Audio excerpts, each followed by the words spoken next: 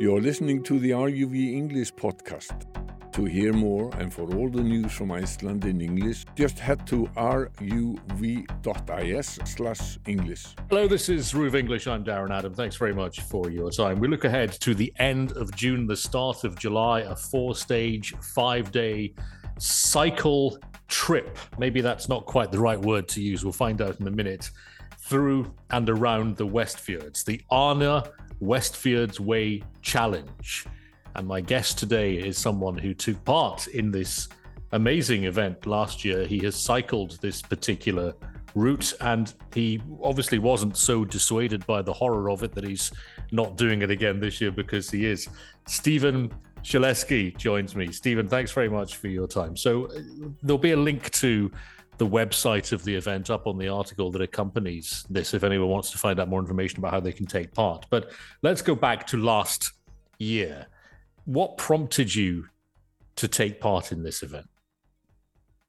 Yeah, I mean, I actually hadn't cycled anything more than 100 miles prior to doing it. So it seemed like a huge reach. And I think it came just at the time of personally in life wanting a challenge, wanting something to train for that was sort of separate from, my job and normalcies in life, and find a reason as an American to come back to Iceland.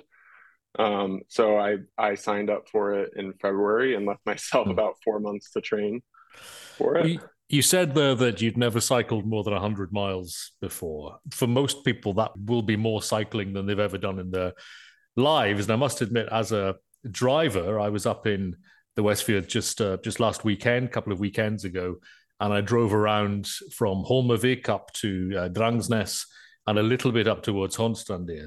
My car was struggling to make it around some of those bends and up those hills. The idea for me of doing it on the bicycle seems almost supernatural. Yeah, I think finding that motivation is required to finish it, because it's not just something I think you can just come on a whim and do. You have to have some personal drive to want to finish this, because the WESTFJORDS are harsh but beautiful. And I think Iceland is, in that way, I feel like you'll have those moments where it just crushes you, and then in the same time it will just show you this complete other side, and you're quick to forgive it because it's so beautiful. Well, let's just put some numbers on this. 956 kilometers, that's about 600 miles. 600 miles on a bicycle in some of certainly the most remote, certainly the most beautiful terrain, but also very hilly, very challenging. I mean, 594 miles on a bicycle on the flat would be a challenge for most people. But tell me about the training that you did, and tell me if it was equal to the task that became obvious once you started the challenge last year. Yeah, I think in terms of just putting numbers to it, I rode about 2,500 miles leading up to the race as training in total. And while some people may have a different number in their mind, for me, that felt like it was just enough to get me to go through it, because, after it was done, I couldn't, it was 3 weeks before I felt like I was recovered. So I think when people are more seasoned cyclists, they might be able to, recover quickly and go right back into it. But I think as someone that hadn't spent as much time on the bike before, that felt like the bare minimum to get me through it. The first stage starts in Ísafjörður, ends up in Drangsnes. It then goes from the Hotel Laugahöll to Fellstrand, and then from Vogar Country Lodge to Patreksfjörður. There is what's described as an adventure day, when you can take a day off and do whatever you want. And for most people, that's going to involve yet more cycling, it seems. You then go from Patreksfjörður back to Ísafjörður. Plot that on a map, and it's basically all of the WESTFJORDS. Yeah, that was exactly it. It's the same this year. So I think, that's based off of the WESTFJORDS Way, which is kind of a cycle route and originally a driving route in the area. And so, this year it tracks the same. So covering this vast distance in that period of time, do you have to almost shut out the scenery? Do you have to concentrate on getting the kilometers in? Or is the staggering beauty of this part of the world a distraction? Because I know it would be for me, it is as a driver. I think it's all of the above. I think there's times when it's a motivator, and there's times when you're just like head down, music and not looking at it. And I think there's these, these days are often I view in chapters, because I think there's times when you're like on this high, just kind of cycling, and it maybe is a downhill section or something fun. And then, there will be challenging times where it's head down, or there will be times when you're just riding with other riders that you haven't met before, and you're able to kind of sit and have these great conversations. That is also an amazing way to pass the time. I felt like that was one of the biggest positives from the race, was this community that was here for it.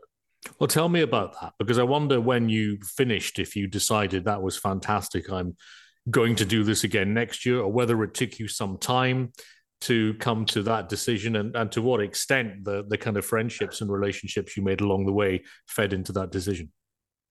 Yeah, I think for me it would fit the textbook descriptor of type 2 fun. So it's something that in the moment is maybe painful, and then in hindsight you're like, that was a really great experience. Some people might say it was type 3 and don't have that hindsight, and then some people it might be type 1 and it's just fun the whole time. But I think for me I felt like it was pretty quick. I felt like there was that immediate relief when it was done, and you're like, wow, this was this huge, powerful experience that showed me a different level of resilience I had in myself, and just a different level of something that I didn't think I would have been able to accomplish. And I think that's powerful. And then having all of these other riders from all different walks of life, all different ages, from all around the world, I think that was huge. I mean, there's numerous riders that I stayed in touch with over the last year, some of which are coming back and some of which aren't. But I mean, some of which I've ridden with in the States since then, and then, just people that are friends now. So I think that is really cool. You're almost bonded through this trauma of doing this really hard experience together. Yeah. Well, yeah. You also said that this is, or you coming back to do this is partly an excuse to be back in Iceland. You are from Wyoming originally. You're in Iceland just now training for your repeat performance on the circuit. How did you find out about the challenge, and what was your first visit to Iceland? Yeah, I first came, Iceland was actually the first place I ever went outside of the US, and it was in 2017. It was kind of that after university trip of just wanting to go somewhere abroad. And I think Iceland is a place that's well marketed to the US. And so there was... It didn't used to be. The reason I ask is that it would have been a very avant-garde decision maybe 25 years ago. That was just about 6 years ago. I think it was fairly popular. Certainly, yeah, it was known, but I think it was still, I don't know, a little bit more outlandish than maybe just going to visit cities in main Europe or something like that. But I would say that, after that, I came back here for work I'm a photographer, so I was doing a photo shoot for Helly Hansen. And then I would say the WESTFJORDS, I first saw this race from a couple US-based riders that were more, that were professional riders that were going to be on the first year of it. And a US-based photographer, Chris Burkhardt, had basically planned this route with a team, with the idea of this becoming a stage race. And so just being kind of connected with those people through social media, I became aware of the actual event. And the WESTFJORDS was kind of that one part of Iceland I hadn't been to yet, but had been longing to go to, because it seemed like it was so different from the rest. And now it is. It seems like a special part of this country that feels distinctly different. And that's really, really amazing. How competitive is this race? Because it is a race. How important is that element? Is it like running a marathon where some people will be doing it for fun, some people will be doing it because they desperately want to be among the fastest finishers? And where are you on that sort of scale? Yeah.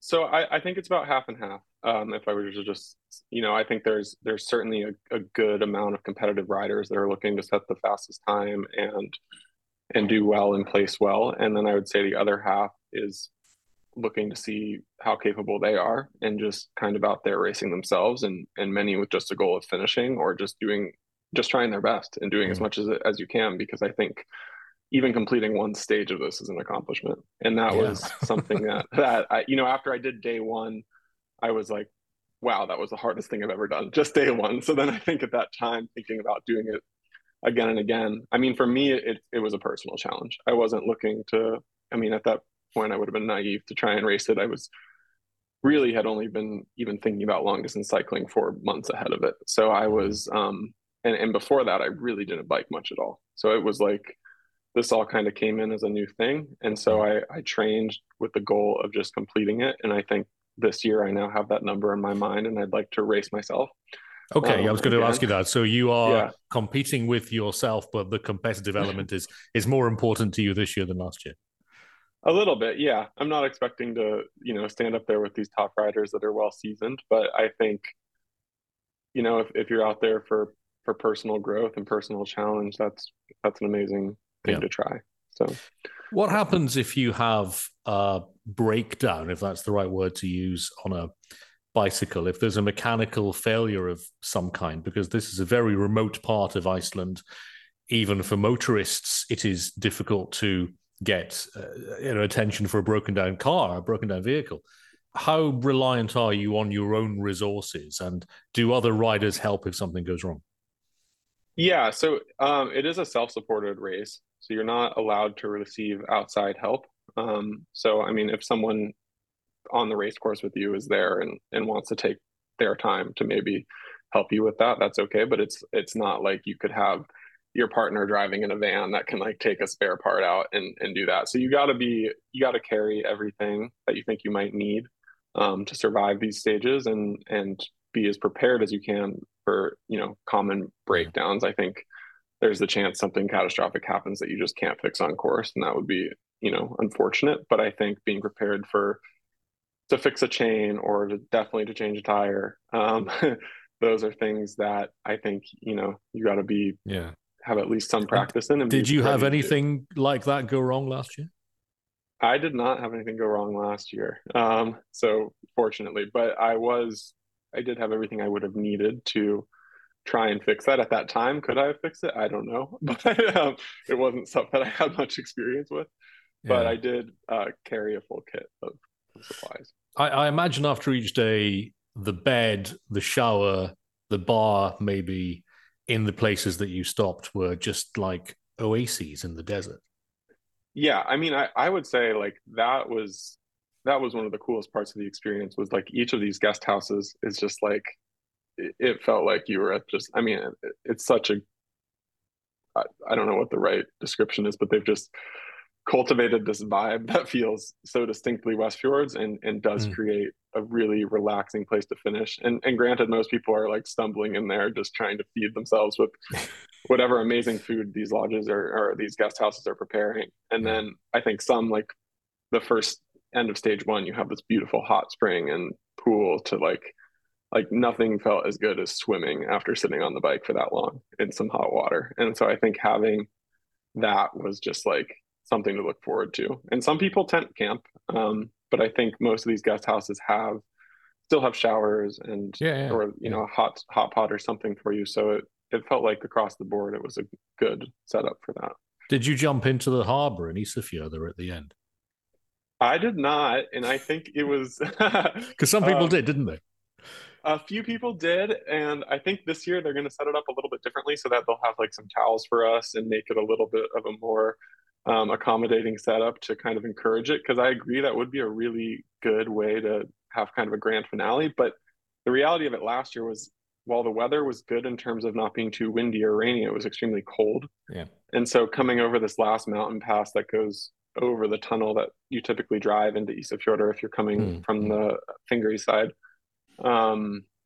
it was sub-zero up there, and it still had a snow bridge to cross and everything. So I was just so cold. The last thing I thought about was jumping in the ocean. This route doesn't go through any tunnels, so you have a defunct road that goes over this tunnel into Isafjordur, and so that's the final, kind of like the final boss, and it's the hardest climb of the whole race. Well, yeah, because that road was replaced with a tunnel for a reason. Yeah, I mean, and last year there was still snow on the top, so you have everybody pushing their bikes through this patch of snow with like a big, mountainside beside you that you don't want to fall down, and you're extremely exhausted because you've just biked 100 or 590 miles. Yeah. So but it was a fitting, dramatic finish. I would say there's a fair amount of sponsored riders that, the ones, particularly the people that are racing it more competitively, come from having these existing sponsorships with different bike brands and whatnot.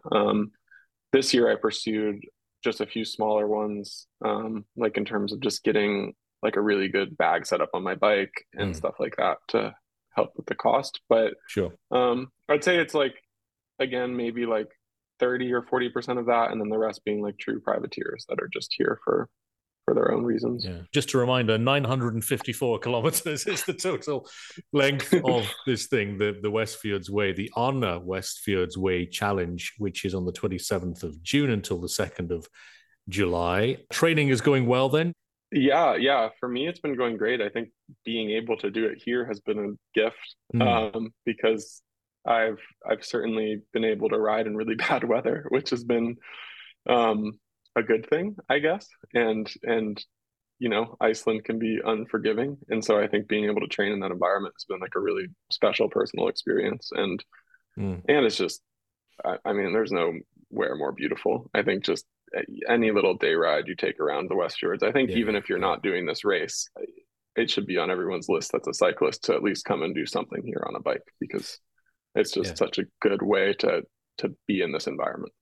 Well, Wyoming, of course, is a state right in the middle of America, perhaps untypical of what many people would think of as America, certainly not typical of the bigger states on the coast, the more populous states on the coast. Is there any parallel there with the WESTFJORDS and the rest of Iceland? Do you recognize a sort of otherness and differentness? Yeah, I mean, I'm based in Jackson, Wyoming, which is near Yellowstone and Grand Teton National Parks. So we have, a pretty high alpine mountainous environment, and I think also a very athlete-centric community. A lot of skiers, and mostly I'd say like skiers and mountaineers, but a lot of just outdoorsmen in general. And so I think, and before that I was living in Colorado, kind of another state in the Intermountain area. So I've always been drawn to these more, I guess, adventurous, kind of sometimes harsh, but beautiful environments. And so, yeah, it's been, I'd say there are those semi-parallel parallels that exist. But Iceland is like nowhere else. I don't know. It's almost, I think, compared to none, because it is so unique. Truly. It's incredibly seductive. We first came in 1998, and I'd always wanted to come to Iceland since I was a little kid in the UK. Never knew why. Never had any real idea why I was fascinated by the place. We came happily. I liked it. My partner liked it, and here we are. For you, your first trip was more recent, but it sounds like you've been, seduced by the country in the same difficult to explain way as so many people are. It's the same thing. Yeah, it was a place that as a kid I always dreamt of, and I don't know why. I had pictures of it. It was like I was just enamored by this idea of Iceland, and because it would be like briefly brought up in grade school or whatever when you're looking at like world geography. And then I came for the first time, and I mean, it's truly is a place I think about every day. And I think you don't quite know why, but I just need to come back. And I feel like these trips keep getting longer and longer. And then I think I feel fortunate as a photographer that I have kind of that flexibility to come here for a longer period of time, but I don't foresee that changing. And I think this time will be the longest I've spent in Iceland, about 2.5 months. And I think my love for it has grown just so much in this little bit of time. And is the plan then for you to move to Iceland if you could? I don't think I could say that's the plan right now. I think to spend time here every year. Let me rephrase then. Is it the plan to get your application in for the 2024 challenge before you've done this year's? Yes, I would say so. Okay. I would say that I plan to keep coming back and experiencing that. And I plan to keep coming back to Iceland every year. I think every time I see it, there's more and more things I want to do here. I think being like a big skier in the US and seeing that potential in the WESTFJORDS is huge. I think wanting to come and do that too. So I will always find a reason to be here. So I look forward to that. But the race will certainly remain one of those. Sure. Well, Stephen, I was going to wish you good luck, but it doesn't sound like luck has terribly much to do with this. It's incredibly hard work, incredibly lengthy training, and endurance on the day and the days. I wish you good luck anyway, though, even though I don't think you're going to need it. For this year's 2023 ARNA WESTFJORDS Way Challenge, we'll put a link to the website up on the article that accompanies this. Stephen Shaleski taking part in the challenge for the second, but I suspect not the last time. Thanks very much for joining me today. We'll let you get back to your training. This is RUV English. I'm Darren Adam. Thank you for your time today. Get in touch anytime. We are english@ruv.is. You're listening to the RUV English podcast. To hear more and for all the news from Iceland in English, just head to ruv.is/English.